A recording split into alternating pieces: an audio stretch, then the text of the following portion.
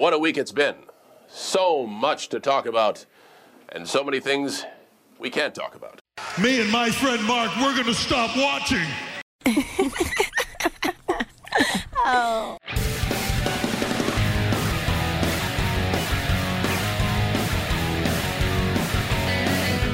I'm Mark. And I'm Harris. And we'd like to welcome you to Behind the Gorilla, a podcast where we delve into the wild, wacky, and crazy side of professional wrestling.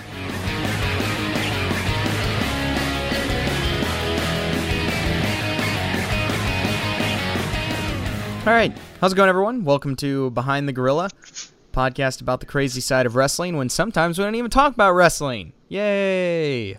You can tell somebody's already annoyed that we're doing a movie 2 weeks in a row. Well, see, this is the thing. Harris, a few days ago, texted me and was like, CM Punk's movie comes out this weekend. Why don't we watch that and do a review on that? And I was like, sure, that sounds fine. That makes sense. I didn't realize he was doing that in an attempt to avoid getting a topic ready. He failed to mention that part. So we don't have a wrestling topic. We have another horror movie topic for the second week in a row. And, you know, it is what it is. That's fine. We'll make it work. It's the exact same thing that we did last week. Yes, it is. I didn't realize this was such a violation of protocol to say, hey, there's a wrestler we like. He starred in a horror movie. It's Halloween. Right, Let's watch it and then review that for the podcast. And we did that once, and it was fine. So I said, how about we do that again with one of our favorite wrestlers who just did a movie, his first movie. I think I just figured that would be enough. I don't know. So I didn't look into anything else. I didn't watch anything else. It's fine. We have other stuff to talk about too. We have some other news stuff. So we'll make it work. That's one thing we found out recently when we've massively slacked off with the show over the past 2 months. We can fill an episode with just a bunch of crap. Like we are more than capable of it. It's amazing what you can do when there's no sponsors and nobody listening. You can kind of do whatever you want. That is very true. But it's not some of you guys are listening. We have a handful, but yeah, not a ton, but a few, and we appreciate all of you, all 12 to 25 of you. Woo. Okay, so that's what we're gonna mostly talk about, but there's some other few things to talk about. Also, we have a significant chunk of David Arquette news also. So there's some stuff to talk about. Starting with wrestling, Harris, what's going on? Well, it's certainly still going. Is there something Crown Jewels this week? We're not going to watch that. It is? So I forgot. Yeah.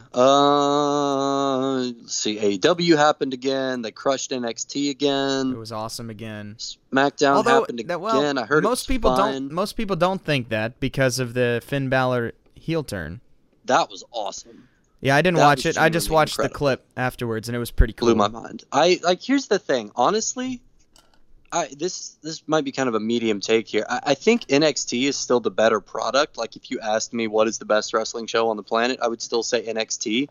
I feel like everyone is gravitating towards AEW, not because they like it a lot more than NXT, but because they like it way better than Raw or SmackDown. And since we don't have that choice, like on general principle, if you kind of have to watch AEW, if you have to watch WWE 2 days a week, you're not going to watch WWE a third night just out of spite. Like, you're just not going to do it. You know what I mean? Like, they kind of set themselves up to fail in that regard, but I'm not sure what can be done about that. Yeah, I don't know. I'm not sure. It's a weird situation we're in. I've not paid attention to anything WWE now in quite a while, except just the handful of things that I see on Twitter. I did watch like a couple of seconds of Raw, and I just happened to turn it on right when it was the restaurant scene with Lana and Bobby Lashley. So I immediately turned it off. So I don't know what happened. So I got nothing as far as WWE goes. I don't know. I don't really care. I'll give you the one great thing that Brock Lesnar beat the crap out of Rey Mysterio. I saw the clip of that. That looked cool.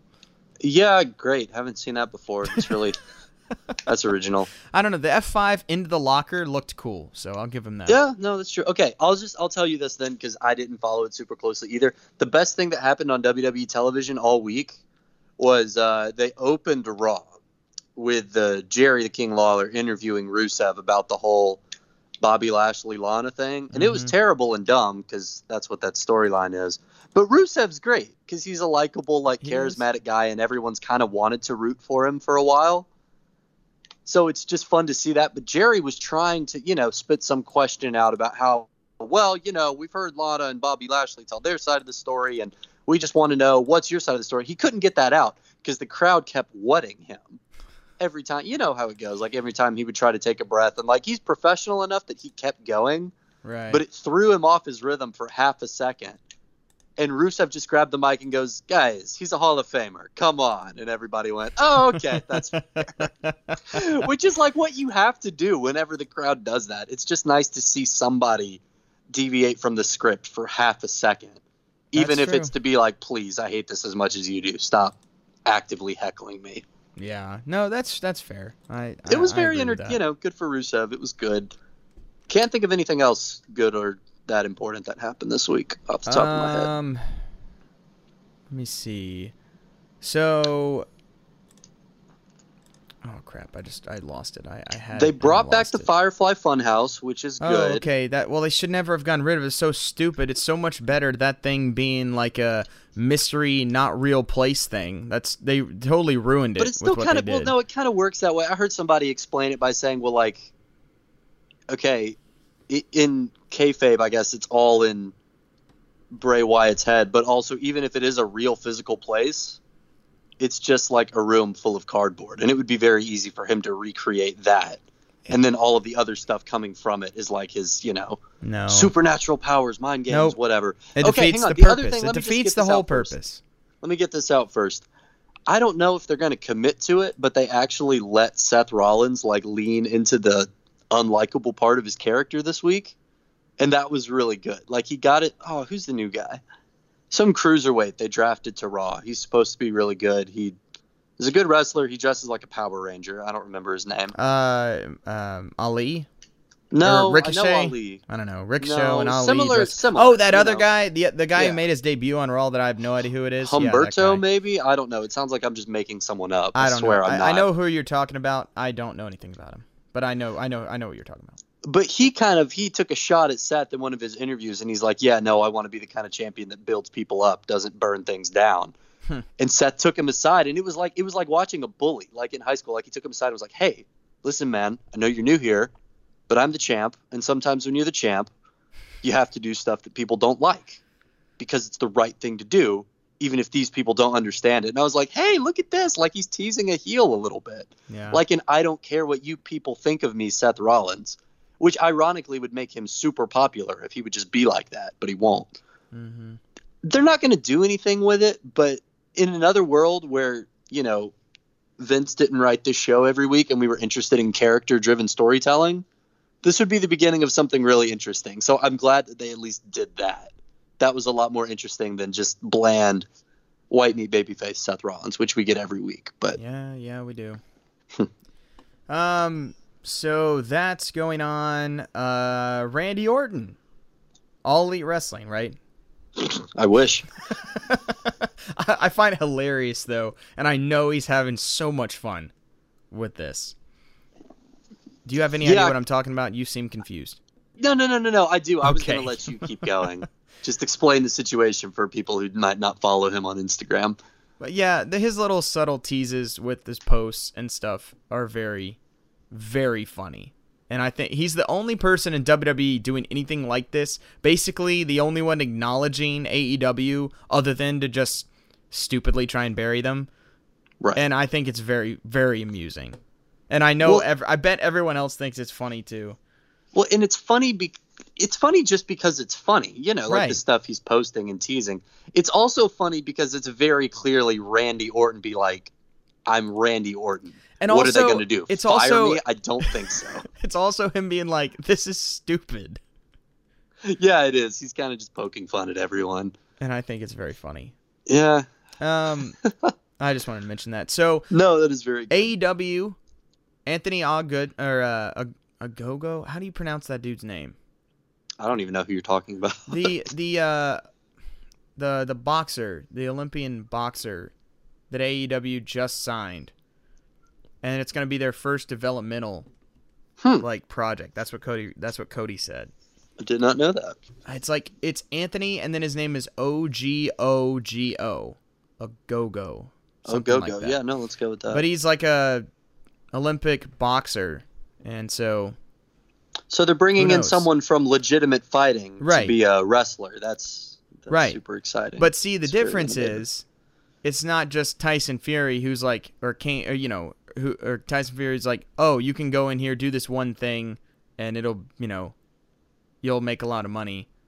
This isn't like they're starting like they signed him to start training instead of just like as a, I guess, spectacle type thing. So who knows? I don't really care. I didn't know about him beforehand. Maybe it'll work. Maybe it won't. Who knows? Speaking of experimental, MMA crossover projects, Jake Hager had his Yep, that was next. Bellator fight this weekend. Okay, was that next? Yep. That was next. See, okay, I was very confused because I did not know he had a fight, and then I saw all this stuff about him fighting, and I was like, wait, no, but AEW, I was so confused. I didn't realize he was still fighting. I found out that he had a fight when I read that Chris Jericho and the other members of the Inner Circle were accompanying him to the Octagon. I saw which I is saw incredible. that after. I saw all this after the fact. And I just thought, that's all well and good. Like, if he wins or does well, it's super embarrassing if he just gets lit up, which I know is not likely. Right. Because I feel like Bellator is really kind of padding his record. They're kind of putting him up against people who he should be able to beat pretty easily. That's the way. That's kind of. I mean, that's the way they've. All MMA is turning. It's becoming professional wrestling. I mean, that's what I it's think it's turning. kind of always been professional wrestling, but it that's has not. in a way, but but it was it was less blatant, I guess. They have a lot more in common than like hardcore fans of either one are willing to admit. Yes, they in do. my opinion. Yes, but they that's do. a whole nother. We could do a whole episode on that. Maybe we will one day when I don't want to do research. But Maybe. I just thought, you're running a huge risk there, and then of course. The fight ends with Jake Hager pinning the guy against the cage and just kicking him right in the beanbag. Yep. Just a real nutcracker of a kick. And Yep. that's incredible. The thing is, it happened twice. Wait, really? Yeah. I didn't watch it. Like there was 2 low blows. And Which I guess is why they stopped it, because usually they Like, just it- kind of give you a warning. right, well, it was at the same time. But he did it like twice. And like it was clearly not intentional. He was trying to knee it and he kneed him. Right. But you can't do that. And the funniest thing is like them all trying to now defend it on Twitter. He's been saying, "Oh, it wasn't even that bad. The guy just didn't want to fight," and stuff like that. And it's like that stuff always confuses me because I never understand. I don't know. You never know that type of stuff with fighting. Stuff like that gets very confusing when it comes to MMA fighting. Is any sort of disqualification or fight stoppages, because most of the time it's not that big of a deal, the things that are technically like illegal or whatever. So it always just feels weird to end the fight with that. But it's like, but you can't do it. So it's this weird. It's always weird to me with I get. fighting and disqualifications. I know what you mean. I mean, I think it's just one of those things where it's like even the smallest thing could be what, kind of cracks a window open for you to that's knock true. it down and win the fight. Like that makes sense. Like Sure. they DQ'd Greg Hardy, who I'm very much enjoying his MMA career because it's just like watching a man fall down a flight of stairs over and over and over again. Because every fight, something new and stupid happens, and he keeps failing his way up cards. Because he's like a monstrous fighter, but also kind of dumb and surrounds himself by dumb, sloppy people. So he got DQ'd, or his fight got turned into a no contest because in the final round of a fight that he was winning handily, he used an inhaler between rounds. which is super illegal. But it's not even a hard thing to avoid doing. Right. And Dana White was literally baffled when they asked him about it. He's like, I don't know what anyone in that situation was thinking at all. But the thinking is, okay, well, it's only oxygen, but like that's extra oxygen to his bloodstream that his opponent didn't get. So even though he was clearly manhandling this poor guy, we have to throw the fight out just in case, like it would have made a difference in the third round. Right. You know what I mean? Like I get it, even if it is kind of annoying. Personally, I think it's pretty funny. So I'm kind of all for it. I feel bad for this poor guy that Jake Hager, he probably, I don't know, was he winning the fight? Like I said, I didn't watch it, but I didn't watch the fight. I just feel like you're some anonymous guy. You're trying to make it big. This is like the biggest fight of your life against a huge name. And he just immediately kicks the crap out of you, kicks you right in the beanbag, and instantly turns you into a prop for his pro wrestling storyline. That's got to be annoying. When you, he is your entire, you're giving him 110%, all of your best shot. And this guy's just playing make-believe, like the second before he gets into the ring and the second after. That's kind of rough. Oh, I'm sure that's annoying. Or Bellator's a work. One of the two. You never know. That's possible as well. Who knows? Okay. SmackDown, didn't watch, don't know, don't care. All right, so now that we got that out of the way. Yeah. Did you see the thing where apparently, like, SmackDown's episodes are costing, like, $4 million per week? How? And I don't know if this is true. It's literally just a tweet, so take this with all the salt. Okay. But I just saw a thing that said SmackDown's episodes are costing like around $4 million per episode, and AEW's are like $500,000 per episode, and AEW's like only a little bit below, like Dynamite's only a little below SmackDown in the ratings, and how ridiculous that is. And it just goes to show how much better AEW's doing comparatively. That's interesting. Also, SmackDown's on freaking Fox now. Right. Compared to cable. So it's just, I wonder, it's not going right. I wonder what that is though. Like what costs $4 million? I have no idea. Like Raw. To me that seemed ridiculously high. So I feel like that there's no way that's right, but I don't know what it is, but I'm sure it's a lot. So, I don't know. Interesting. Well, we'll maybe they'll just start shooting smaller arenas. That's definitely part of it because they are in bigger stadiums still for SmackDown. I don't know if they'll keep that up, but have you noticed that like all of AEW's shows are produced in like, this will not make any sense if you're listening to this and you're not from Georgia, but they're in like Gwinnett Arena sized. Well, arenas, yeah, I mean, they're like 10,000 seat arenas and not the 18,000. Yeah, 15 or 18,000 seat arenas. That is a good point. Yeah, I'm sure that has something to do with. I know that has something to do with costs. So we'll see. Did you watch NWA Power this week? No, I didn't. You're gonna have to catch me up. Okay, you're gonna. Well, you need to watch. Catch me up. We are going to see it. I bought the tickets, so that was my NWA contribution. We're going to the pay-per-view, first pay-per-view, Into the Fire, named after the Dawkins song. That is the theme song, which is freaking incredible. And also we're going to the first of the tapings the next day. So we're gonna get our full share of NWA wrestling, and I cannot wait for that to come around. No, it's another great show. They've all been so great. Like it's so that each one's like 50 minutes long, and you get to see a handful of good matches. The setting just is so much fun to watch. It was another enjoyable show. Did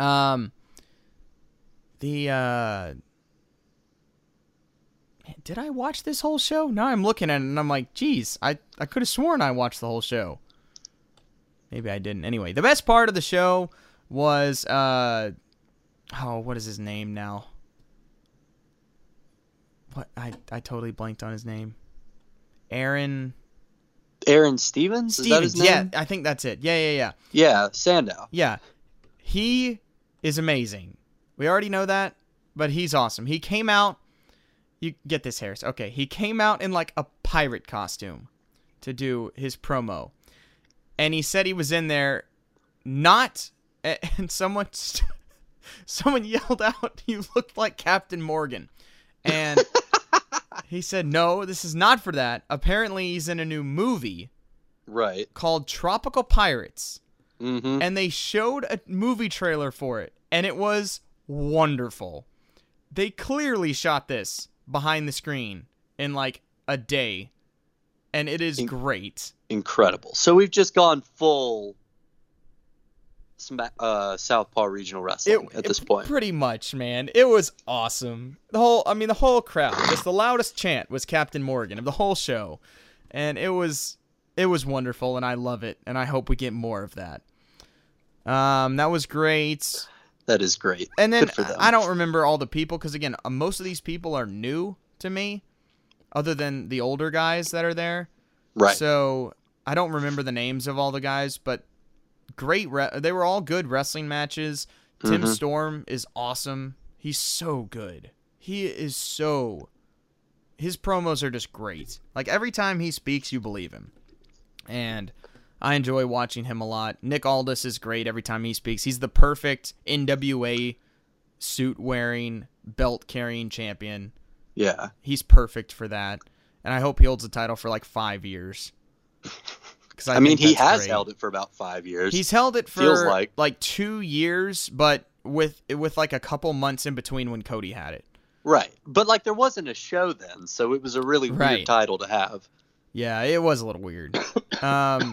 Yeah, Eli Drake and Tim Storm had they were a tag team versus who were they? Who did they tag team against? Oh yeah, it was against the Dawsons, and I like them. They're a good heel tag team. They're fun. So that was fun. There's a tag team title match I think coming up on the next week's episode. Okay. I don't know, but it's just a lot of fun to watch. The setting, the atmosphere, I enjoy it a lot, and I can't wait to be in it.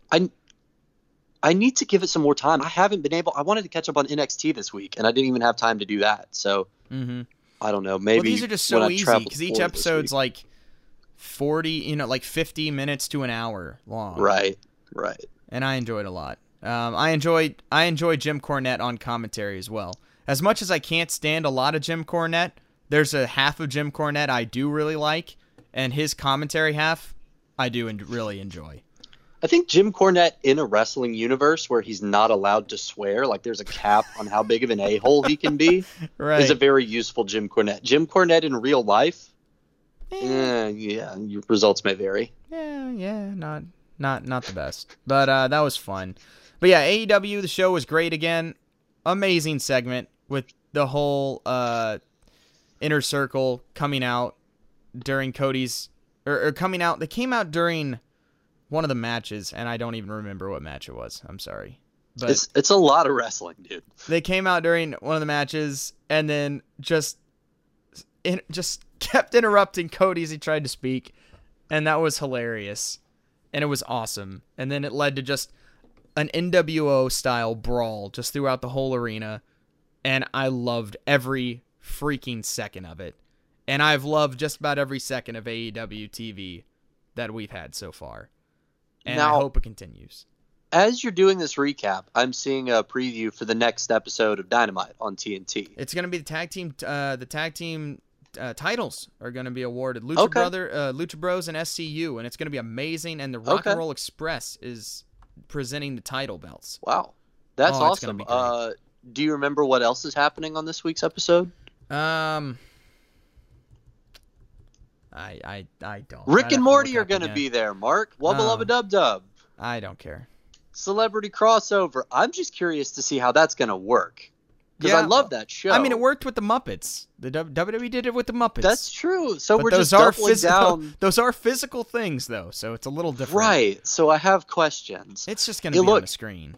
Look, if this show features, like, Cody Rhodes backstage talking to an animated into the frame Rick Sanchez, this is going to be the greatest wrestling show of all time. That and we're is doing a an lie. episode about it next week. That is a lie, but it would be fine. But I don't care about Rick and Morty, so I'm not nearly as excited as other people are. Yeah, I mean, I love the show. I'm more curious than I am excited. I just want to know how a show that is trying to promote itself as this serious alternative to sports entertainment is going to integrate the Rick and Morty guest appearance. But yeah, it'll be interesting. But I don't really care. Like, oh yeah, that's another thing I want to talk about AEW. I loved the pacing of this show. There was no segments. It was just matches, like just one after another. It just started with Private Party and Lucha Brothers, and they just tore the house down, and then it just went right into Dark Order and SCU, and they put on a good match. Then right into Kenny Omega and Joey Janela, and we didn't have anything in between any of these three matches. It was just matches. It was great, and I really loved it, and they were all good. Yeah, the Janela Omega match was another great one from them too. Those guys just put on clinics every time they're in the ring. Like the only segment of the whole show was that when Cody was trying to make an announcement and Inner Circle just kept interrupting him with the air horns, which was very funny. You got to be careful not to be too cool as a heel. Yeah, that's the thing with NWO, but it worked with them for like 2 years. So yeah, I mean that's the thing. They're not there yet. You just got to keep an eye on it. That's all I'm saying. I agree. No, I agree. But they're leaning into the annoying part more so than NWO was. NWO fully went cool. Like they didn't even try and really be heels half the time. I mean, the only heelish thing was them beating up the baby faces. Nothing else they did was very heelish because they were too cool, and they were trying to be cool. Inner Circle seems a little different, especially with Jericho, because I don't think Jericho can be cool. Like, that's not it. And, I mean, I think he's cool, but his characters have never been, I'm cool, ever.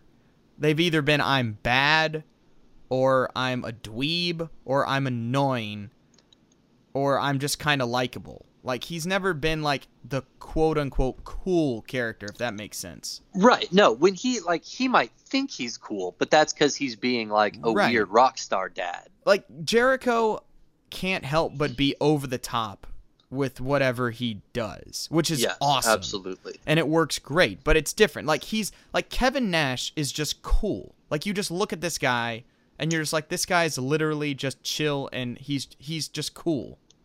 Like, that's not Jericho.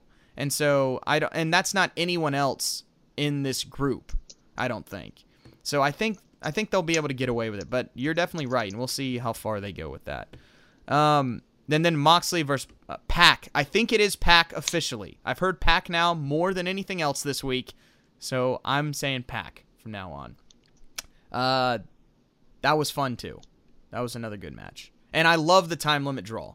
Absolutely loved it. I thought that was the greatest way to end the show, especially with these two guys. All these idiotic fans who don't know anything about wrestling complaining about a time limit draw made me so angry. Because it's just like, you guys are such idiots and have no idea how wrestling storytelling works. And I thought it was perfect. It was a perfect ending for both these guys. Gets them both over. And I blanked on what word I was looking for. But it makes the sport aspect seem more,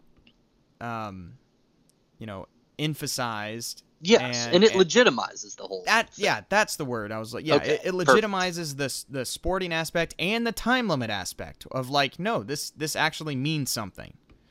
And right, I love and it.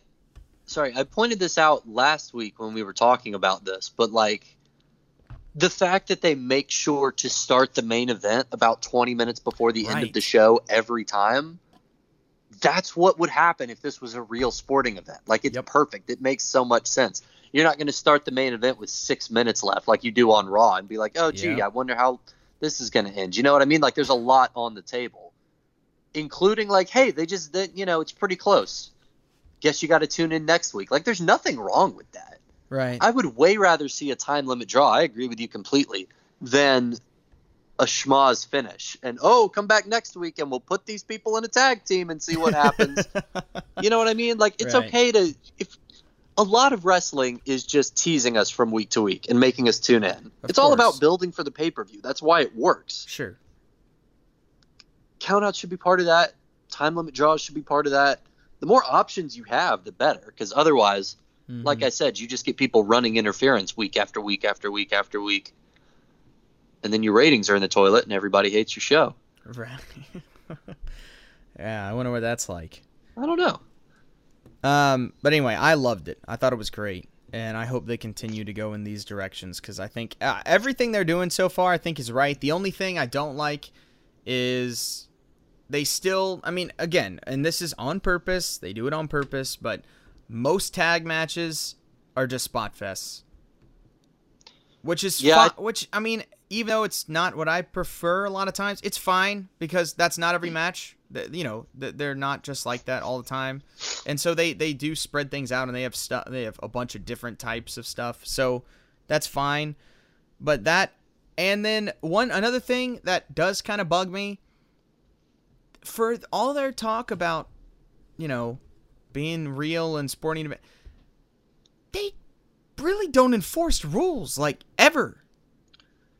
And like constantly, Tony Schiavone and even JR will say it throughout the broadcast, and you're just kind of like, yeah, why are they not like why like what we talked about in episode episode 1 when Moxley came back and just attacked Kenny Omega in the middle of the match and there was no DQ or anything. It was just fine. Yeah, you know, it's like that does happen sometimes still, and that always bugs me when it happens because it's like, all right, you're doing all this stuff really well. And then every now and then you just kind of throw it out for a second, and it just gets a little annoying. Yeah. I mean, I enjoy it because it's just kind of funny as a spiritual successor to WCW that they have a lot of the same like storytelling problems like that. I find that very funny. You're right. I don't love it. I don't think it really works, and I kind of hope they don't keep doing that. Yeah. Because it kind of takes away from what we just talked about before. Like, you have such a cool thing going with the legitimate sport aspects of it. Yeah. And the countouts and the, you know, time limit draws and stuff like that. And then you just you lose a little bit of that. The more interference you run where nobody notices. Well, that's the hard part too with their whole thing is trying to have everything in wrestling. And it's like, well, how do you like focus on this sport aspect and wins and losses matter and all this stuff, and then you have Orange Cassidy beating someone up, not doing anything. You know, it's like it's this really, really difficult line, and that they're trying to do everything, and I just don't know if it's going to work. See, I think I disagree with you a little bit. I think there is something to be said for you have to have different styles of wrestling. Like, you have to have your serious main event wrestlers and your comedy wrestlers. I think the difference is this is more like their presentation, like not the characters themselves, which I'm okay with being different. But when they say, no, we're going to book really serious, like sport-like things to happen, like a 20-minute time limit draw. And then also we're going to book really crazy things to happen. Like, it's the presentation of the show, right? Being so schizophrenic that kind of bothers me, if that makes sense. It feels, yeah. It isn't TNT or TBS or whoever doing it, but it feels like more of a top-down, like network broadcast thing. Maybe. And less like hey, we have a whole bunch of different styles of wrestling in our company. It's variety in the roster versus not like inconsistent tone, I think, if that makes any sense, like in storytelling. I don't know. I mean, I know where you're coming from. It will be interesting to see how they do that, because at some point you can't push Orange Cassidy to the main event if you're trying to be like a sports show. You know what I mean? Right. Yeah, so that's just, because even WWE, like, they've always had the stupid comedy aspect of stuff, but it's done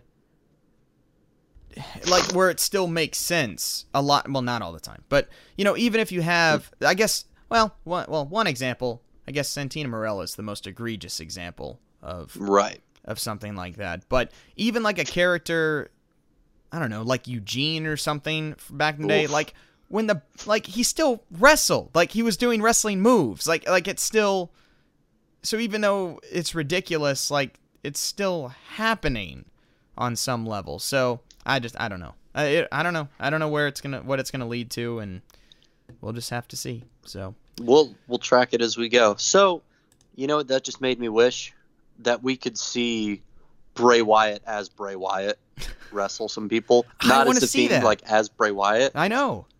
I'm with you. Because it would be like a Bo Dallas reboot, honestly. Like, he would be so friendly. Right. And have weird, like, old school moves. Like, he'd be good, but it would just be different.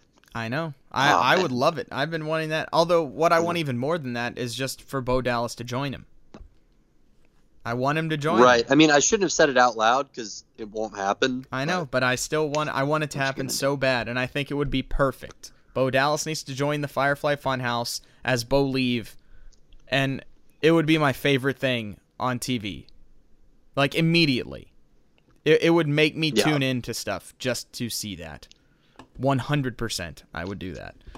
So, well, WWE, if you want me to watch again, bring in Bo Dallas and join him with Bray Wyatt.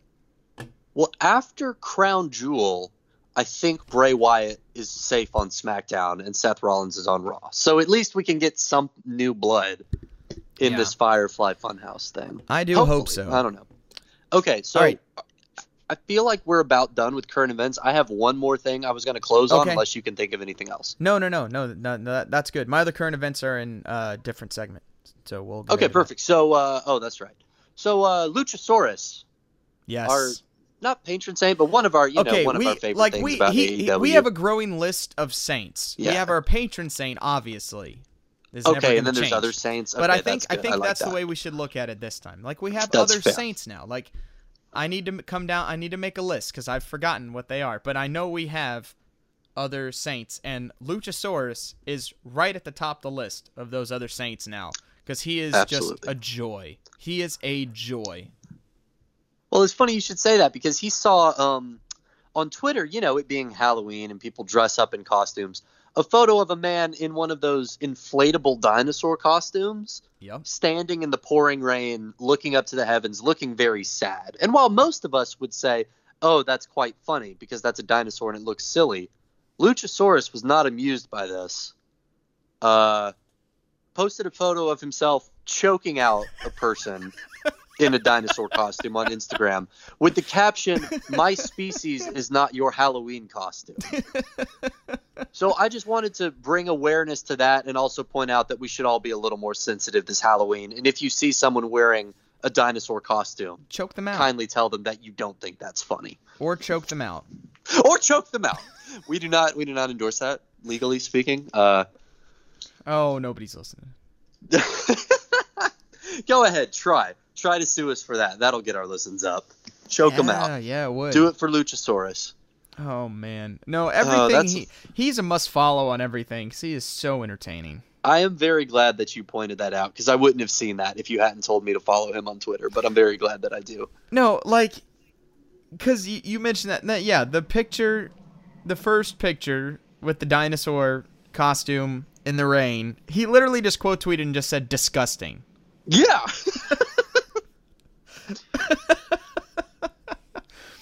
Oh man, this is, just go down his Twitter thing or his Instagram feed and they're very, very entertaining. So, definitely go check that out.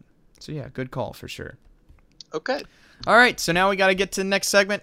Of course, what's up with David Arquette? You cannot kill David Arquette! You cannot kill David Arquette! Now, Harris, we got a lot of stuff. We got a lot of David Arquette news this week. Well, that's good.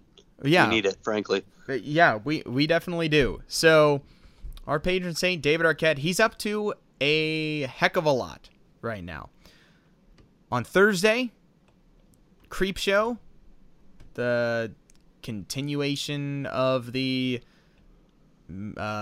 anthology movie from back in the day, the, I guess, reboot, you could say, of that classic anthology series that was originally all written by Stephen King, has been revived by Shudder, a horror streaming service. And David Arquette was on Thursday's episode of the show. Heck yeah.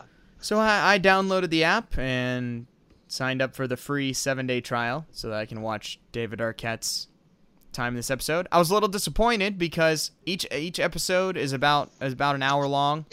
Yeah. Like 50 minutes or something. And I guess it's about 45 minutes, and there's 2 like mini episodes in each episode, so it's 2 That stories. makes sense.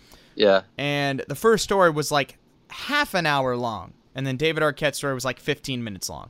So I was very disappointed with that, with the time ratio. I think they got that vastly wrong, and I'd like to reprimand them for that, because we need more of David Arquette. Yeah, for sure.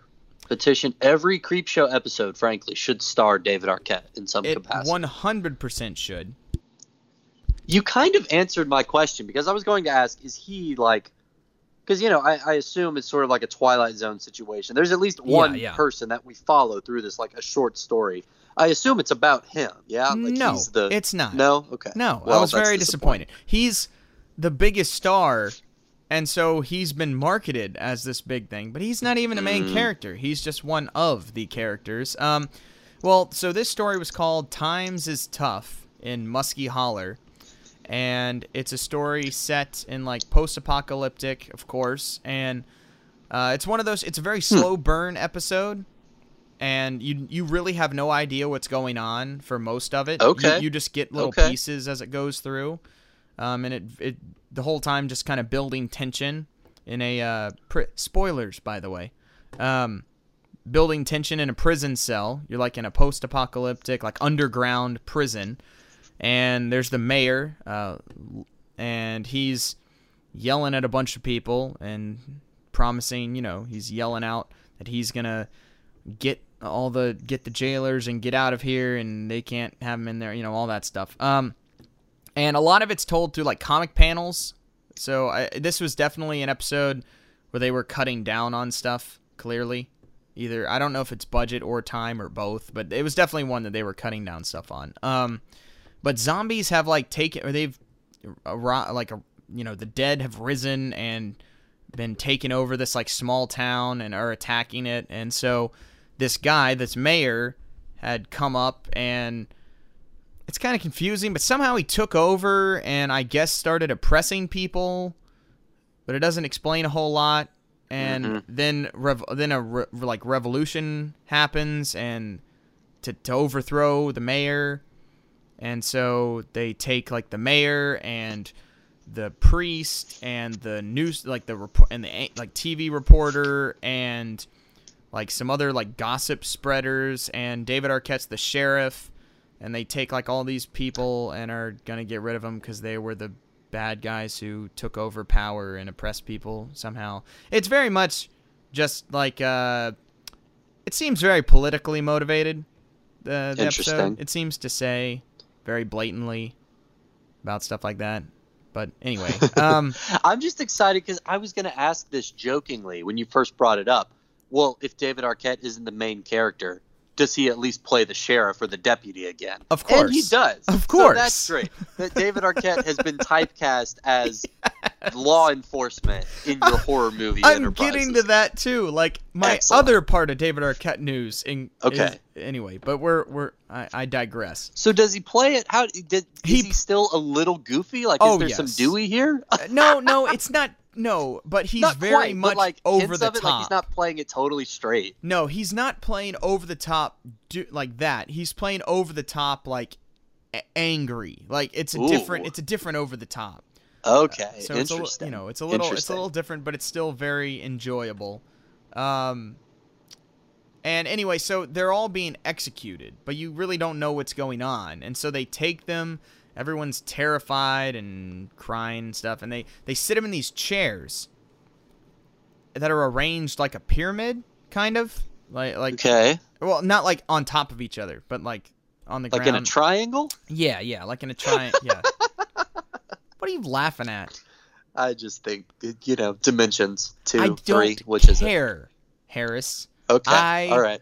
I didn't do math and science in college. All right, all right. Very nothing but a little bit. Anyway, doesn't matter. They're in a triangle, and they all get like raised up into this arena. Like they're at the local high school football field, but it's only their heads coming out of holes in the ground, and so they look like cue balls. Oh, Or not like cue balls, like pool balls when you set them up at the beginning. Yep. That's what they look like. Yep. Great. And so the whole time you're just you don't know what's going on. But apparently this is what the mayor was doing to other people when he was oppressing the town. And so now he's in the spot.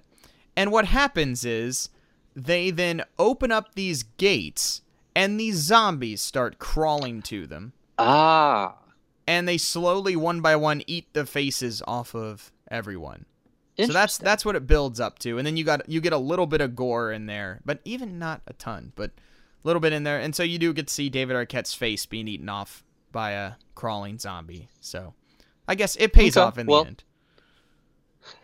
Pays off in the end. But trigger warning for all you David Arquette fans out Yeah. there. A little disappointing seeing that, but it was, I don't know, I thought it was interesting. I thought it was an interesting swing at kind of building up tension and stuff like that. So I thought some of it I thought was done well. So apparently the show's been great. I didn't watch anything else because it didn't have David Arquette in it. But apparently the show's good. So if you're into horror, creepy stuff, then maybe give it a shot. So that's the one David Arquette news. The other one is a trailer for a new David Arquette movie was released yesterday. And it's for a movie called Mob Town. Like a small independent movie. I think Saban Entertainment is producing it. This was shot, I think, a couple of years, or at least a year ago. Because I remember when he was shooting this, because he was posting updates. Because it was like right when he was starting wrestling. Yeah. Around that time, so year and a half ago. So I remember him posting stuff about shooting this up in upstate New York. And it's a mob movie where there's organized crime in 1957 in upstate New York in this like small town, and it becomes kind of it's based on a true story, I think. And David Arquette, guess what he plays? Does he play the sheriff? He plays the sheriff. Or the police chief, or whatever it is. I'm not exactly sure what the title is, but yes. For all intents and purposes. Boy, he's going to get killed horribly 30 minutes in, isn't he? Probably. But, so that's what he plays, and he's kind of trying to fight against the mob. And, I don't know. It's, I think he comes out December 13th, I believe, on demand. So we'll have to give that a shot when it comes out. And, that's really it. I mean, the trailer looked fine. It doesn't look like it looks like a direct-to-video movie, but David Arquette's in it, so therefore, it's a must-watch. Well, that's a heck of a segue. If you're done with David Arquette news, we can go ahead and get right into it. The only other thing is, if you haven't seen it on the Twitter or Instagram page, I posted some clips of Hulk Hogan's Rockin' Wrestling TV cartoon from 1985. Where David Arquette's father, Louis Arquette, was the voice of Jimmy Superfly Snuka. So I posted some highlights of that, and it includes Jimmy Superfly fighting dough. So if fighting who? No, dough. Like you know how you make bread? Oh, fighting dough. It's literally putting on a wrestling match against dough. And great. Hint, hint. The dough wins. That's all I'm going to say. So okay, well, I'm interested. Go check that out on the Twitter page at @behind_gorilla and the Instagram page, which is also behind. I think it's behind_gorilla, or it's just behind gorilla. I'm not sure. But go check that out. That's pretty funny. Another David Arquette thing. So yeah, that's all I got with the David Arquette news. So now we're almost an hour into this episode. I'm telling you, man, I don't know how anyone listens to this. It's just us rambling about nothing for way, way too long when we don't have topics. But at the end of the day, that's almost every podcast. Yeah, that's why I don't like it. Because we were doing so well, doing different stuff, and now we've really digressed and gotten really lazy in the way we've done the show. Well, we can tighten it back up in the future. Like I said, I think putting a literal timer on current events will help us a lot. I agree. But also, I don't know. It's just kind of easier. There's been so much happening in wrestling. I feel like it's been hard to do that. Yeah, we've been in this big transition time, so that's very true. So I think we can get a little bit of a pass for that. Okay. But, all right, so now we got to get into what we're going to talk about for the rest of the show. The other, 10 or 20 minutes that we'll talk about. CM Punk was in a movie, Harris. Blessed Blessed is the man who remains steadfast under trial. So how's the house coming along? It's been hard.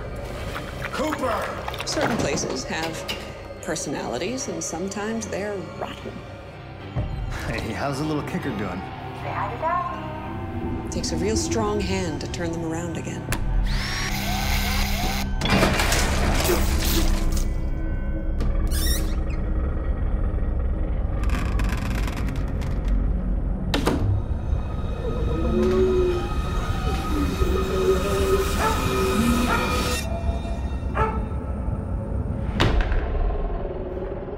This house has a history of bringing out the worst in people.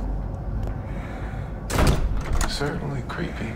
What the hell is that? Promise me you won't say a word to Liz about last night. You need to get out of here. What was that? What? Hi, handsome. I hate what you've done with the place. I'm worried.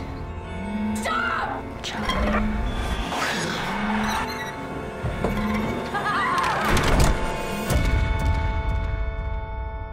You want to help me? Nope. Don is the proud owner of Portsmouth's former house of ill repute. You know when a woman doesn't like to be futzed with too much? I don't want to see you here ever again. Houses aren't that different, I guess.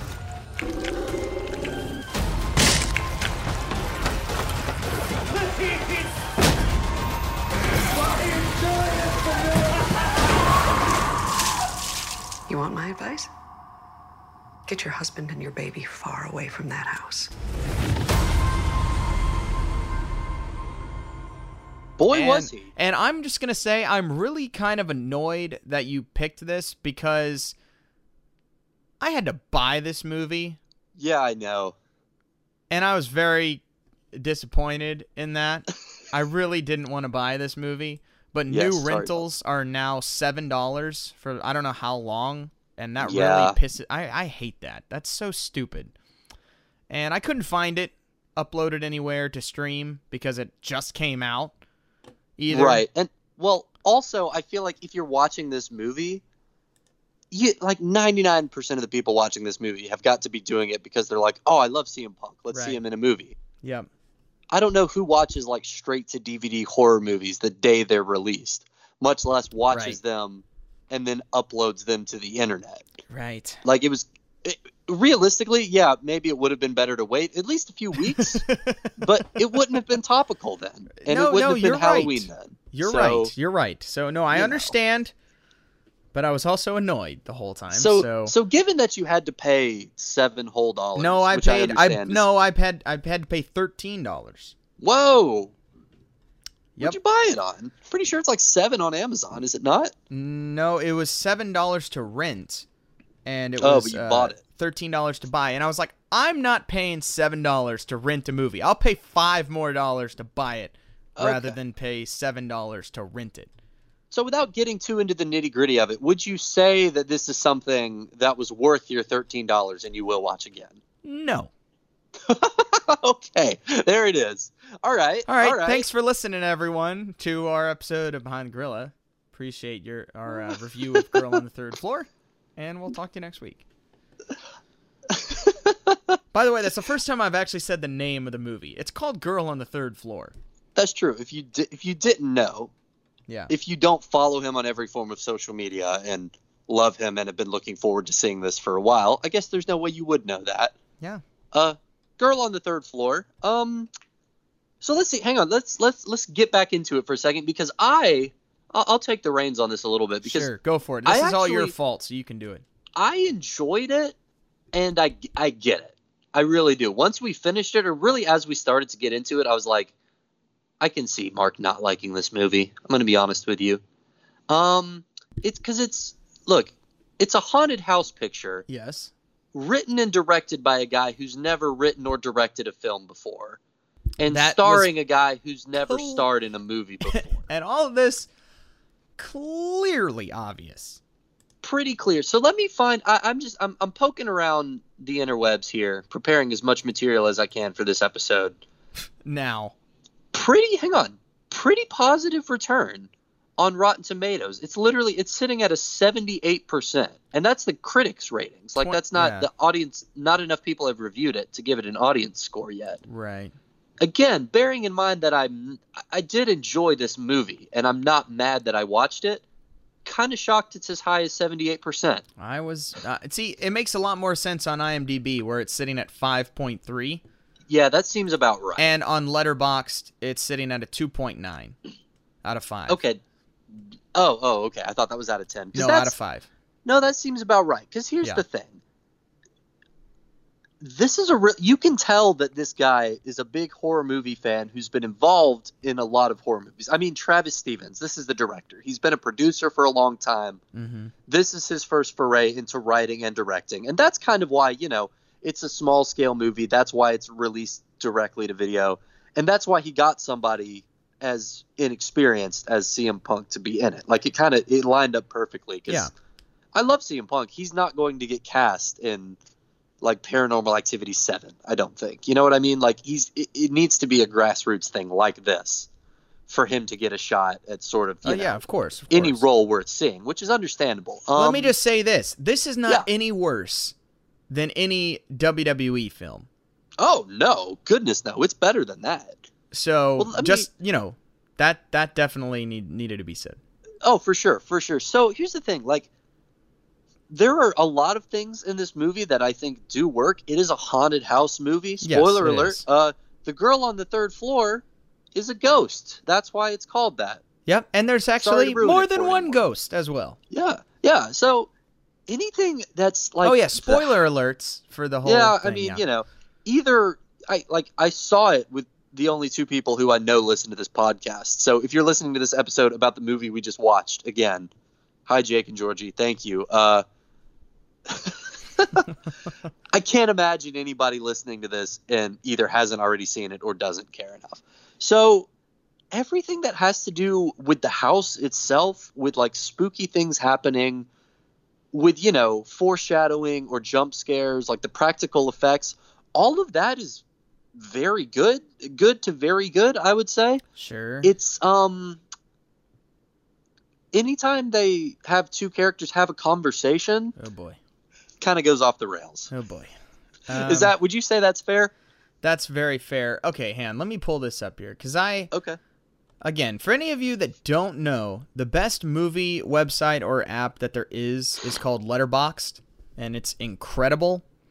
I absolutely love this app. I keep track of all my movies on it, and it's easy way to rate movies, keep track of movies, see what other people think about movies. It's almost like kind of a social media film thing a little bit. But I love being able to keep up with stuff on it. So let me just here. This is my review of Girl on the Third Floor. Perfect. So basically it comes down to this is it's a very bizarre film. I think that's an accurate description. And it's a very, very slow burn. Yeah. Very slow burn with a quick just jerk off the cliff, like right at the end. As far as the difference in what you're watching on screen. Totally goes in a completely opposite direction at the end, which is fine. I mean, that's a slow, that's the way you want to build stuff up a lot of times. It's a weird story. The ending is very strange. I heard a lot of people hated the ending on a lot of reviews that I saw. A lot of people didn't like, because it doesn't feel like the movie. So I get that. I get how people will think that, because it almost seems like a totally different movie. The ending, which we'll get into in a little bit. I didn't hate the ending as much as some other people did, I guess. It just... Ultimately, the script's not good. The script's not good, and the dialogue is horrible. No one sounds... That is correct. No one sounds like a real person. Not even a little whatsoever. The acting is pretty terrible for most of the time. There's some... Okay, hang on. Let me interrupt you really quick. Yeah. I posed this question to my two friends who I watched this movie with. Mm-hmm. Do you think they cast the supporting actors in order to make CM Punk look like a better actor? No. No? maybe some of them, but no. Like the best actor by far was his wife. Oh, I was going to say the girl, but maybe that's because her job was to be kind of creepy. We'll get to that. The wife to me was the best actor in the movie. The girl was fine. But I thought his wife was actually pretty good. I think I agree. I enjoyed her. CM Punk, first starring role, he's fine. It's unfair to say he's like the worst thing ever. I thought he does a pretty good job with the physical stuff. Yeah. The physical acting, some of that stuff, some of the physical comedy. Not all of it's great, but some of that's pretty good, and certain scenes are all right. And then others are just really bad, especially like the first 10 minutes of the movie is really hard to get through. It started out rough, and I think it got better. But were you? Yeah, you can go ahead. They clearly filmed this in order, like you do with most movies. I think, and I don't know for sure, but to me, it seems like they definitely filmed in order, and the first scenes were the first scenes, and then as it went on, part of it got a little bit better. Anytime Punk had to do anything of note, it wasn't great.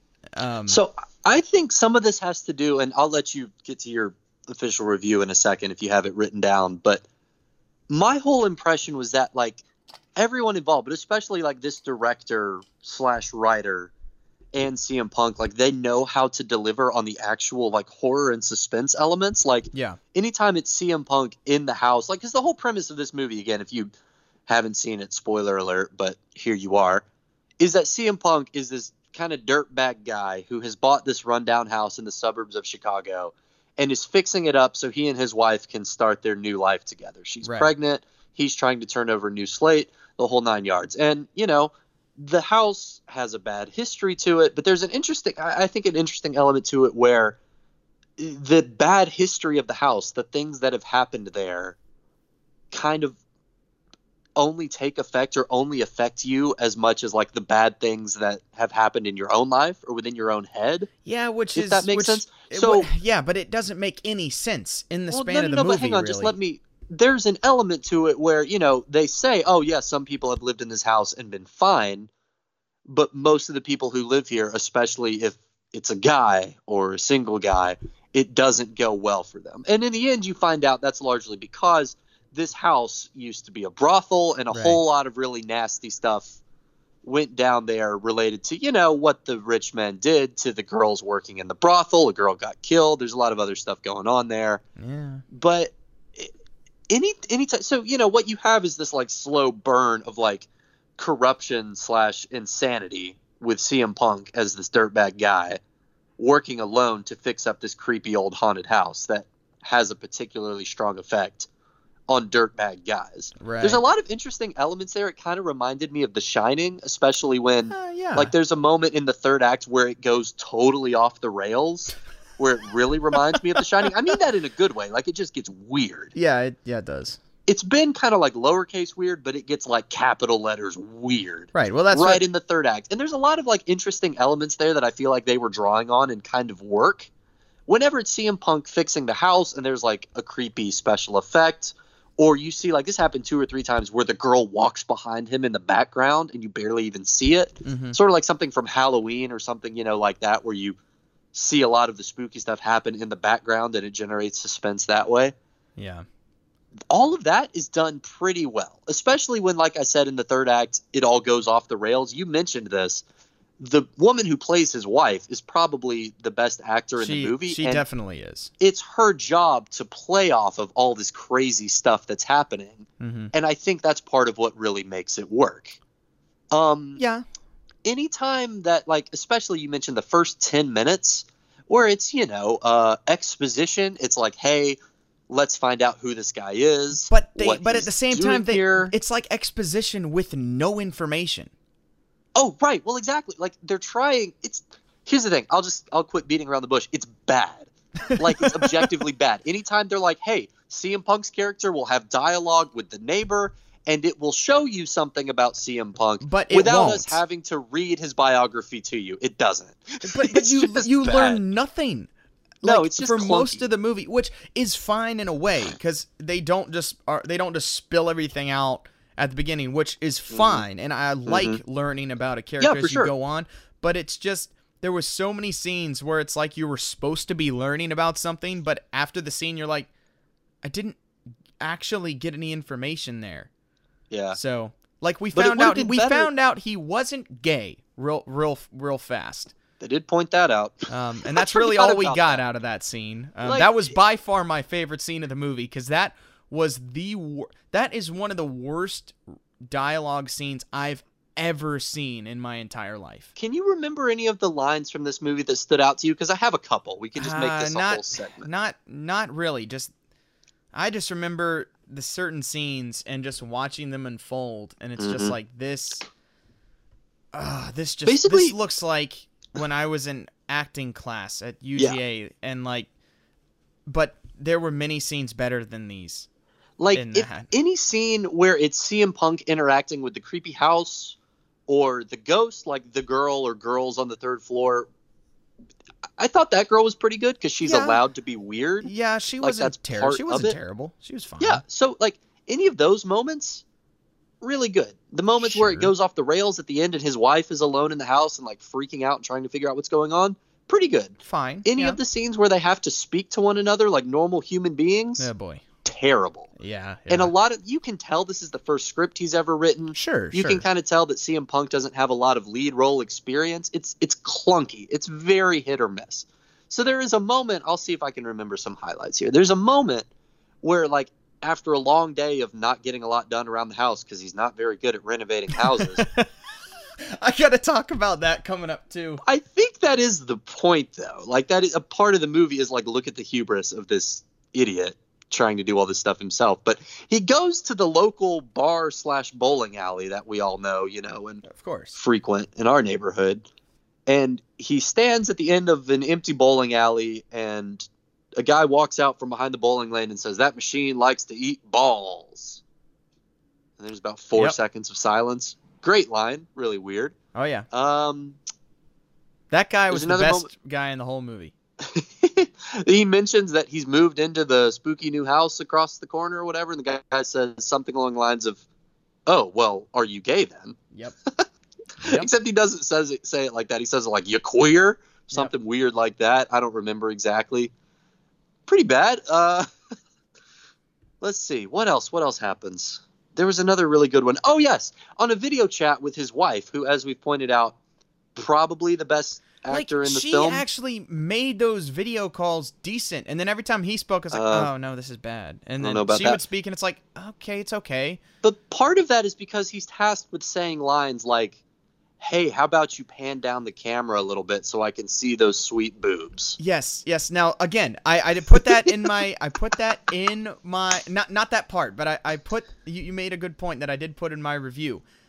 Like, a lot of the acting can be attributed to how bad the script is. That it goes hand in hand, and I don't want to blame everything on the actors, even though they're not good. Yeah, part of it is definitely, you know, it's like Hayden Christensen in Attack of the Clones. Is he great? No, but he's not nearly as bad as the script made him seem like he was, in my opinion. That's fair. So anyway, that's fair. I'm glad you mentioned that. Now, some other things that were pretty decent with the movie. I liked the practical effects. It seemed like just about everything was practical effects. I mean, it would have to be for as cheap as this movie was. And I liked that. I thought those were pretty well done. Everything was very gooey.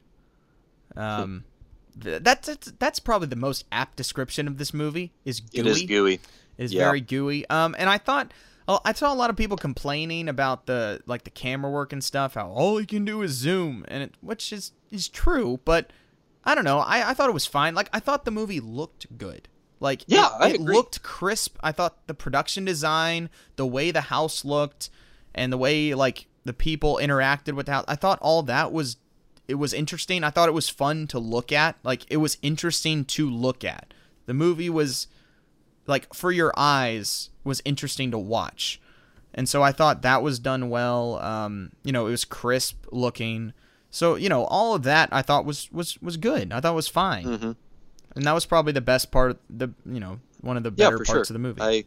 I agree. I don't know where else to go.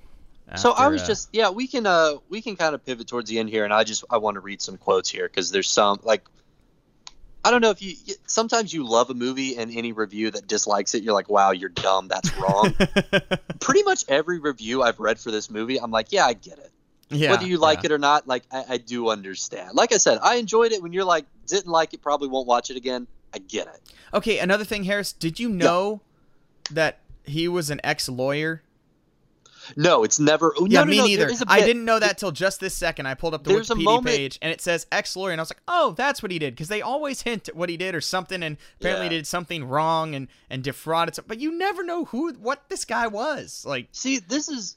Yeah, like, my verdict on this movie, basically, is that you have to think of it as an experiment. Yeah. Where it's, like, the two people that, I think of are Travis Stevens, the director, and CM Punk, the actor. I don't know anything about anyone else in the movie, but two guys who love horror movies, have a lot of respect for horror movies, and wanted to tell one of their own without a lot of experience. And I think if you look at it that way, I think it works. I think, like I said, the horror set pieces are done really well. The suspense is done well. The effects are done well. You can tell that this guy's strength is not a writer in the same way that, like, CM Punk is not going to make this kind of sketchy role great in his first acting performance. I think there's a way you could have fixed the script to make it easier for a guy like CM Punk to play a more believable, like, well-rounded character, just like most of the supporting actors are pretty one note and pretty flat. That's not really their fault. They're just written that way. Mm-hmm.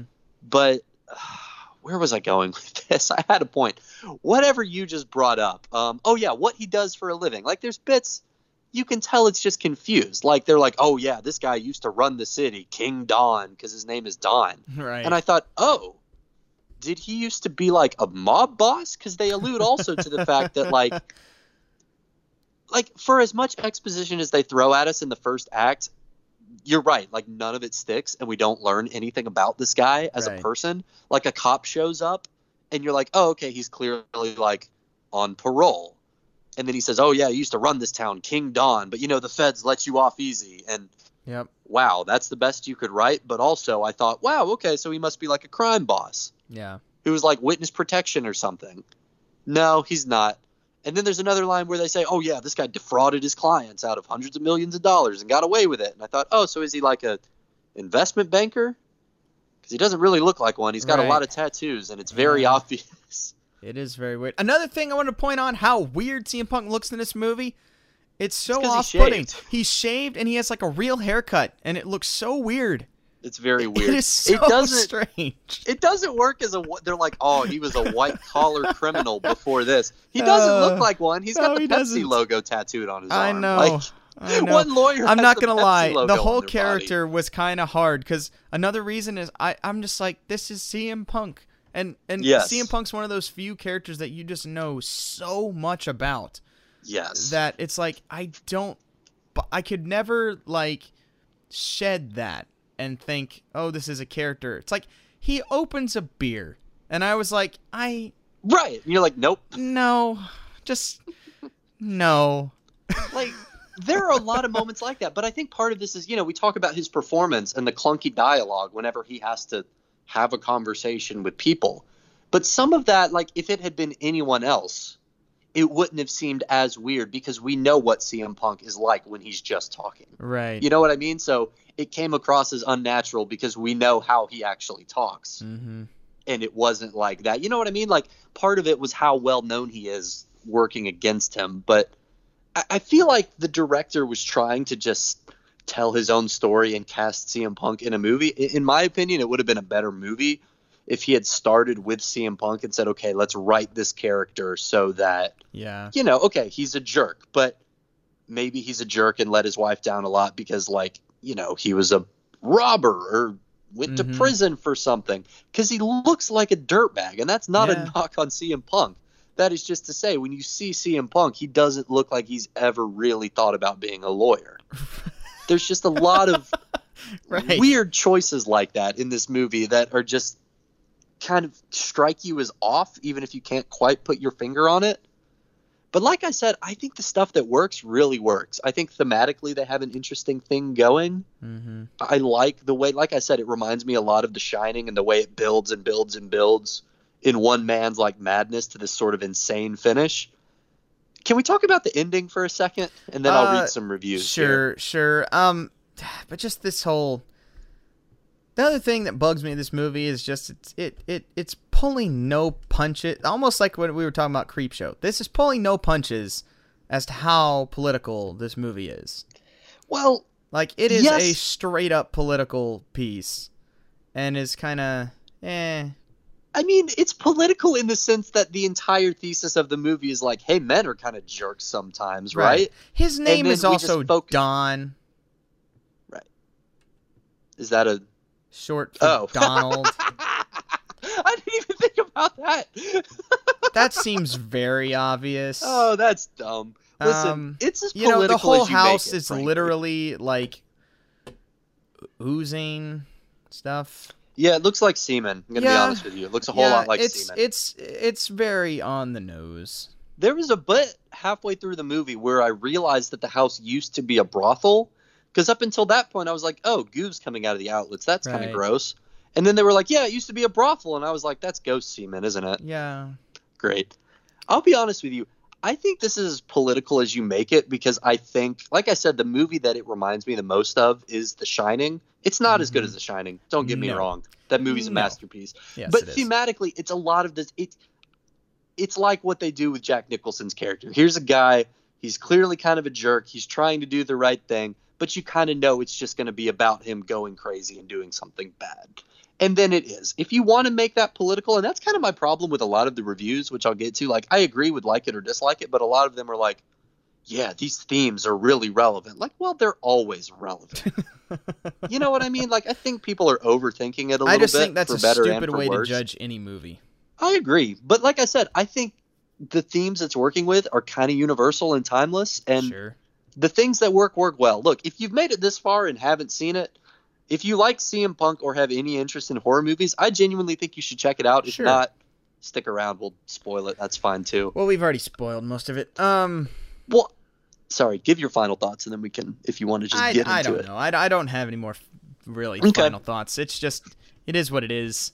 And okay. Oh yeah, that was one thing I wanted to mention. One thing I did like. I thought they did a pretty good job. I liked the marble. I liked the marbles. Marble was a good thing. I thought those were done well. It was a little overdone, but I kind of liked. I thought it was a nice. You need something that builds tension and suspense easily, and I thought that, and something that can be a thread throughout the whole movie. And I thought that worked really well for that, and I liked that. I thought that was a good bit, and I thought it was done well. So I wanted to mention that. Agree. I liked the marble thing. Cool. So basically, the movie, let's see, the movie ends where, like the CM Punk encounters a girl in his house, doinks her immediately because, why wouldn't you? Also, that's not a red flag. We learned that in our last episode. We learned all about that. Right. The rules. Right. You didn't know the rules. So, and then he's completely weirded out that this crazy woman who he slept with immediately won't leave him alone and keeps showing up back in the house. Right. And he has to sit down and explain to her, hey, I don't want to do this. I just wanted to hit that once. But things, kind of start to escalate. And spoiler alert, it's a ghost. And at one point she lures his dog away, kills his dog, stuffs it in the dryer. Okay, I got to talk about that too. I'm glad you're mentioning all these because they're coming back to me. He doesn't seem very broken up about the dog. No, he didn't really. Like, he was gets over that shocked. real fast. He was shocked to see the dog in the dryer, which who wouldn't be?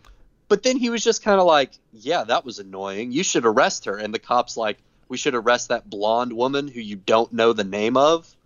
Right. Yeah, all right, buddy. Right. Sounds good. And then he gets really mad about that. Yeah. But you're right. Yeah. He's not emotionally cut up about anything at all. Which then, I don't know if that's done on purpose or just the lack of acting. I really can't tell. I think it's the lack of that it was scripted to happen. Yeah, I think so. I don't know. They did a decent enough job because he's angry about it. So you at least, it registers that he's mad, but a little bit. You're right. He's never really cut up about it afterwards. But I don't know. Then he has a friend come over to help him renovate the house because, as we mentioned, Don not good at fixing houses, which I think is the point. That he's just a guy who used to be a lawyer, and he's like, no, I can figure this out by watching YouTube tutorials. That's pretty. Yeah, but I did want to mention that because the moment when his buddy comes over, who again we don't know anything about ever, when he comes over and he's like, all right, we got to fix this whole roof or this whole ceiling, and he's like, get your tools, and he's like, they're over there. It's like, and it's one bag of something. I was like, that's what I have in my closet. And he's like, that's, as we're all, he literally said just exactly what we're all thinking. He's like, that's all you have. And he's like, yeah, that's all you need, right? I'm like, okay, look, I understand there's a level of ignorance or something. And there's also a level of okay, you didn't set this character up as this stupid before. So it was just oh, this is terrible. This is so bad. That was very funny. I did, yeah. It was funny. And then, of course, this character, I think his name was Milo, shows up to help around the house. That's what I'm talking about. That guy. He's immediately killed. Because, of course, why would any other supporting character be in this movie? They have a fight, and then CM Punk says, hey, I know I just told you that I cheated on my wife with some random woman who I found in this spooky house. But you better not tell her, and you better not be mad about it when I get back. And if you're still mad, then just leave. And then CM Punk storms out. And then when he comes back later and his friend is mysteriously missing, he just goes, well, I guess he left then. He didn't leave. He got beat to death in the basement by a ghost hammer. Yeah, the first scene of any sort of violence we see in the whole movie. Pretty gnarly special effect, too. Takes a hammer right to the face. His face is falling off. That's pretty cool. It was pretty grody. To be honest, I was a little surprised with how little gore there was in this movie. It being a direct-to-DVD, CM Punk, I just expected there to be a lot more of that, and then there wasn't. And that's not a good or bad thing. It surprised me. Yeah, I mean, I think part of that might have been the budget, but part of it, too, is there was some nasty stuff that happened, but they did a very good job of they make it more effective by not doing it all the time, basically. Sure, yeah, of course. You mentioned, okay, the three I can think of are the hammer to the face, right? The second girl, who I'm a little fuzzy on what her connection was to everything, but the creepy, disfigured body girl. I assume she was the daughter of one of the prostitutes that was just living there, and then because that's the one who gets killed, that they never find the body of because she's buried in the house, and then whatever. So doesn't really matter. She's the one with the marbles, though. Correct. She was a little girl when she was alive, would play with marbles while the men would do all sorts of horrible stuff in the brothel. So the marbles roll around throughout the movie, and it's kind of, this ghostly presence that works really well. And then they attack people eventually. Well, this is the last bit. The marble gets literally underneath CM Punk's skin, and the marbles start rolling around in his body. Yeah. And it's really gross. It is pretty gross, great. Yeah. And he's trying to cut them out, and he's basically just slicing his body up. Yeah. So then, again, as the climax of the movie, as it's all going nuts, it's like The Shining. His wife is in the house now, and it's like she's gone back in time to when the brothel was in its heyday. And there's all these men, watching from the rafters on the third floor as these two, hook up in what was supposed to be CM Punk in his wife's bedroom. And it's very weird and out there and creepy and spooky. And then she finds... Wait, that is not supposed to be CM Punk. No, it's not supposed to be him. I'm just saying that would have been their bedroom. Yeah. So it's... And then she discovers Dawn. Okay, I will say that is very creepy and very strange. And I get very creeped out by, Victorian era... Yeah. Rich things. And it's not just that. It's the music, that harpsichord music that plays creeps me out. Dude. So much. It was done so well. That was the thing. Do you remember the Taco Bell commercial not too long ago? No. I don't remember what it was, but it was something. Their whole tagline was feasting. So it was this big, 1800s mansion feast thing, and the whole music is that harpsichord music, and that creeps me out. Like, even the Taco Bell commercial creeped me out. That's weird music. It's creepy, and this scene is very weird and very bizarre, and they even mention that it was way more successful doing the sex shows with an element of grotesqueness to them for some reason. I guess that's a thing. I don't know anything about it, but I guess that's a thing. That was very, like, it was weird, right? Yes, like, it was done well. Yes, it was. And the insanity of this movie is reaching a fever pitch. This woman runs back downstairs, finds her husband very clearly, like, he's been infested with all these ghost marbles, and he's cut all of them out of his own face. Right. So you see CM Punk, and his face is, like, bloody and in holes. Like, it's not quite a zombie, but it's clear, like, he should be dead. He's mutilated.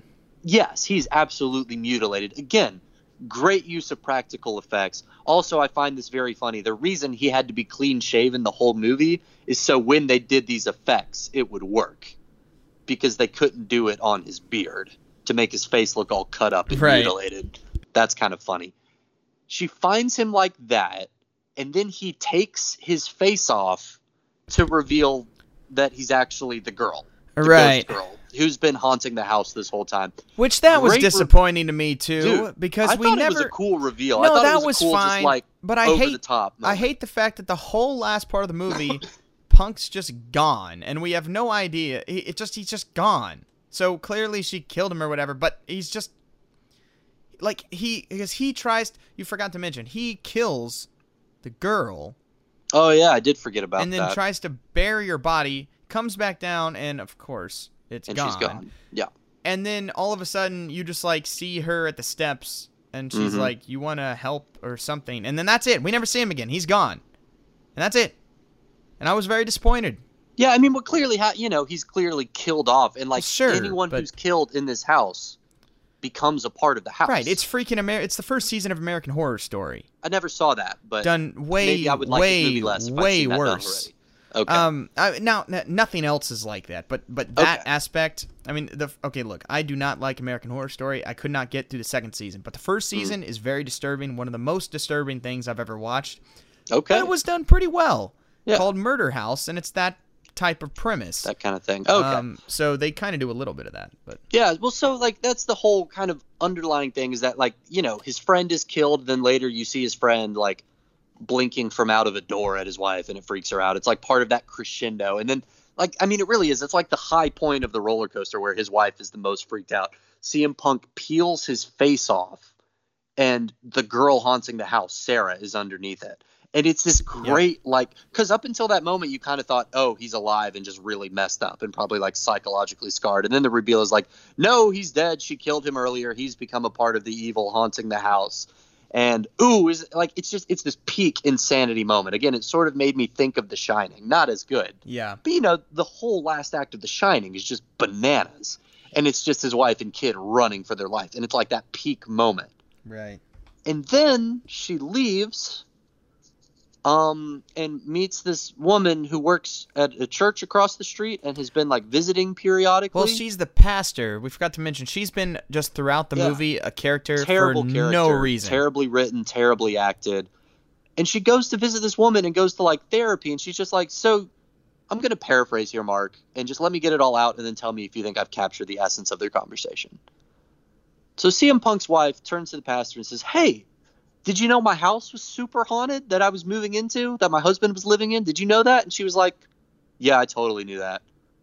And she was like, but you couldn't tell us that. You didn't think that was important to know? And she's like, well, I don't, it's really none of my business. I mean, the ghosts that live in that house can't help who lives at my house, And CM Punk's life is like, oh yeah, that makes sense. Okay, I'm satisfied with that answer. Yeah, and then she literally is like, she mentioned something where like, oh yeah, a bunch of stuff has happened and all. And then that's just the end of the scene. No, the next question is, what has happened in this house? What else has happened in this house? And then, his pastor's like, no, hey, that doesn't happen. It just cuts and she just walks back to the house. Right. So the pastor's like, hey, your husband was kind of a dirtbag, wasn't he? And she's like, yeah. So then the movie ends with them finding someone's body in the house. I think it was like the dead girl that was originally killed, maybe. Yes, it was. And burying it and laying it to rest. So theoretically, like, curing the house of its evil, which, by the way, if that's all it took, then literally any one of the neighbors could have done it at any time, because they clearly know that's how you fix it, because that's how the woman told CM Punk's wife to fix the house. She could have told him that, like, at the very beginning of the movie. I don't know if she ever told her that. I think she just figured that out. Oh, did she just figure it out? Well, she's figured it out then. I apologize. But now buries the body. If that's not the case, it's even dumber. So I was trying to go for the maybe less dumb version. No. See, this is the thing. Like, this movie would have been... I'm just saying, the movie didn't need this character, this pastor, to be living across the street, periodically visiting, because her entire existence just raises the question, why didn't she tell anybody about this sooner? Right. It's terrible. All that being said, CM Punk's wife buries the dead brothel girl, presumably cures the house of its ghosts, and then just starts living there. Just starts living in the creepy... It's not renovated, by the way. It hasn't been finished. No, he hardly got anything done. He made but stuff now she's worse. just like, yeah, it's fine. And it's been several months. And nothing creepy has happened. And now my baby lives here. Yeah, she has a baby. Keeps living in the house. Keep living there. Keeps living in the house. And then the last shot of the movie is like, the baby lying in the crib, and the camera pans up to the vent, and then we see CM Punk's eyes sticking out of the vent. The marbles start coming down. Oh, right. I forgot about the marbles. I'm sorry. And then we see CM Punk's eyes sticking out of the vent, and he says, "That's my girl." And then the movie ends, and we're like, wait. Honestly, like, I thought she cured the house, but if she didn't, she's stupid and deserves whatever happens next for not leaving the house. Who you don't have in any their life right insurance? mind Your husband just died. You can afford to live anywhere else. In that Go house. buy a condo. Who stays? Man. Who? That was very funny. She doesn't. Like I said, that made no sense. I enjoyed all the spooky stuff leading up to that point. I think it was done well. The writing in this film is very questionable, and that was the worst example of it. Is that character at the end and that choice? Yeah. I agree. All right. So, in short, not a great movie, but some good aspects, some effects and stuff like that, or some pretty good. Punk fan probably would enjoy it enough because there's a lot of punk in it. No. And just B-level horror movie fan like Chris Jericho or something probably enjoy it as well. Anyone else probably won't. So, I'll give you the two. Well, like I said, again, people have latched onto some themes here. It's got a shockingly good rating on Rotten Tomatoes and a slightly above average rating everywhere else. Yeah, that is surprising. The two that I think really capture it, the negative review says, as the movie stands, all the gooey stuff is great, but there's not much else to it. And what there is can be seen elsewhere and done better. Yeah. I think that's fair. I would agree with that. The positive review that I think also equally captures it, Travis Stevens throws a lot of ideas at the wall. And while not all of them stick, the cumulative effect is dizzying and effective. That's the side that I kind of stick on, but there is an emphasis on the not everything sticks. That's the best way I can put it. Now, if I know anything about this podcast, we're going to interview CM Punk one day, and he's just going to be ripping into me for making fun of his movie the entire time. No, but see, I made fun of it more than you did. Yeah, I know. I'm just apprehensive. CM Punk, I love you. Do more movies. Maybe don't. maybe come back to wrestling. Maybe just go back to wrestling and make us all much happier. Oh, man. No, it's fine. He's fine. Well, again, there's way worse people involved in stuff and acting and stuff. So there's way more movies out. There's way worse movies out there. There are worse movies out there for sure. It's resounding praise, isn't it? There definitely are worse movies. movies. But yeah, that's really all I got to say about Girl on the Third Floor. It is what it is, and it mostly knows what it is, and so that's good. And again, watching these things, it always amazes me just how difficult making a movie is. Like, it amazes me that any movies are made sometimes. Like, it's just crazy the amount of stuff that has to go into it. So I'm always impressed just by anyone making a movie. It still is impressive to me. Just from writing the script to all that stuff, it still is impressive. So props to Travis Stevens for being able to even just make a coherent film put together, because I have trouble doing it. It would be very difficult. I'm just trying to think of myself doing this, and I would be very happy if I was able to do anything even remotely like this. So. Oh yeah, for sure. So try and end it on something of positive. All right, Harris. I think that does it for this episode. All right, man. Again, good stuff. An ultra long episode of nothing. So thank you so much for bearing with us. We'll try and have now next week is a question, because we're both out of town for that weekend. So we might try and get an episode recorded earlier in the week, but if we aren't able to, then we aren't able to, and then we might just not have an episode out next week. So, just keep an eye on the Twitter page @behind_gorilla. Follow us there. We follow back wrestling fans. And, we'll keep you guys updated on all that stuff. Also follow us on Instagram. Hang on. I don't remember what our Instagram... I never can remember what our Instagram handle is. Sure I think it's just behind gorilla. With no underscore. I'm pretty sure. Yeah, I'm pretty sure it's just... Yeah, no, it is. It's behind_gorilla. Okay, good. It's the same as both. So... yeah, follow us on Instagram as well, @behind_gorilla. And we're on Facebook as well at something. Just type in Behind the Gorilla Wrestling Podcast and you'll find it somewhere. Yeah, you can follow me on Twitter, @MarkBrand. And I'm @Harris Wilson. So do that as well. And so, just keep an eye out for what we're going to do. If we don't get an episode, I might just re-release one of the old episodes. Maybe I'll just re-release one of those if we aren't able to get one in. So anyway, something will be around next week. It might just not be a new one, just depending on our schedule. So just a heads up on that. All right. Well, that does it for this episode of Behind the Gorilla. Thanks so much for listening. I'm Mark. And I'm Harris. Have a great week.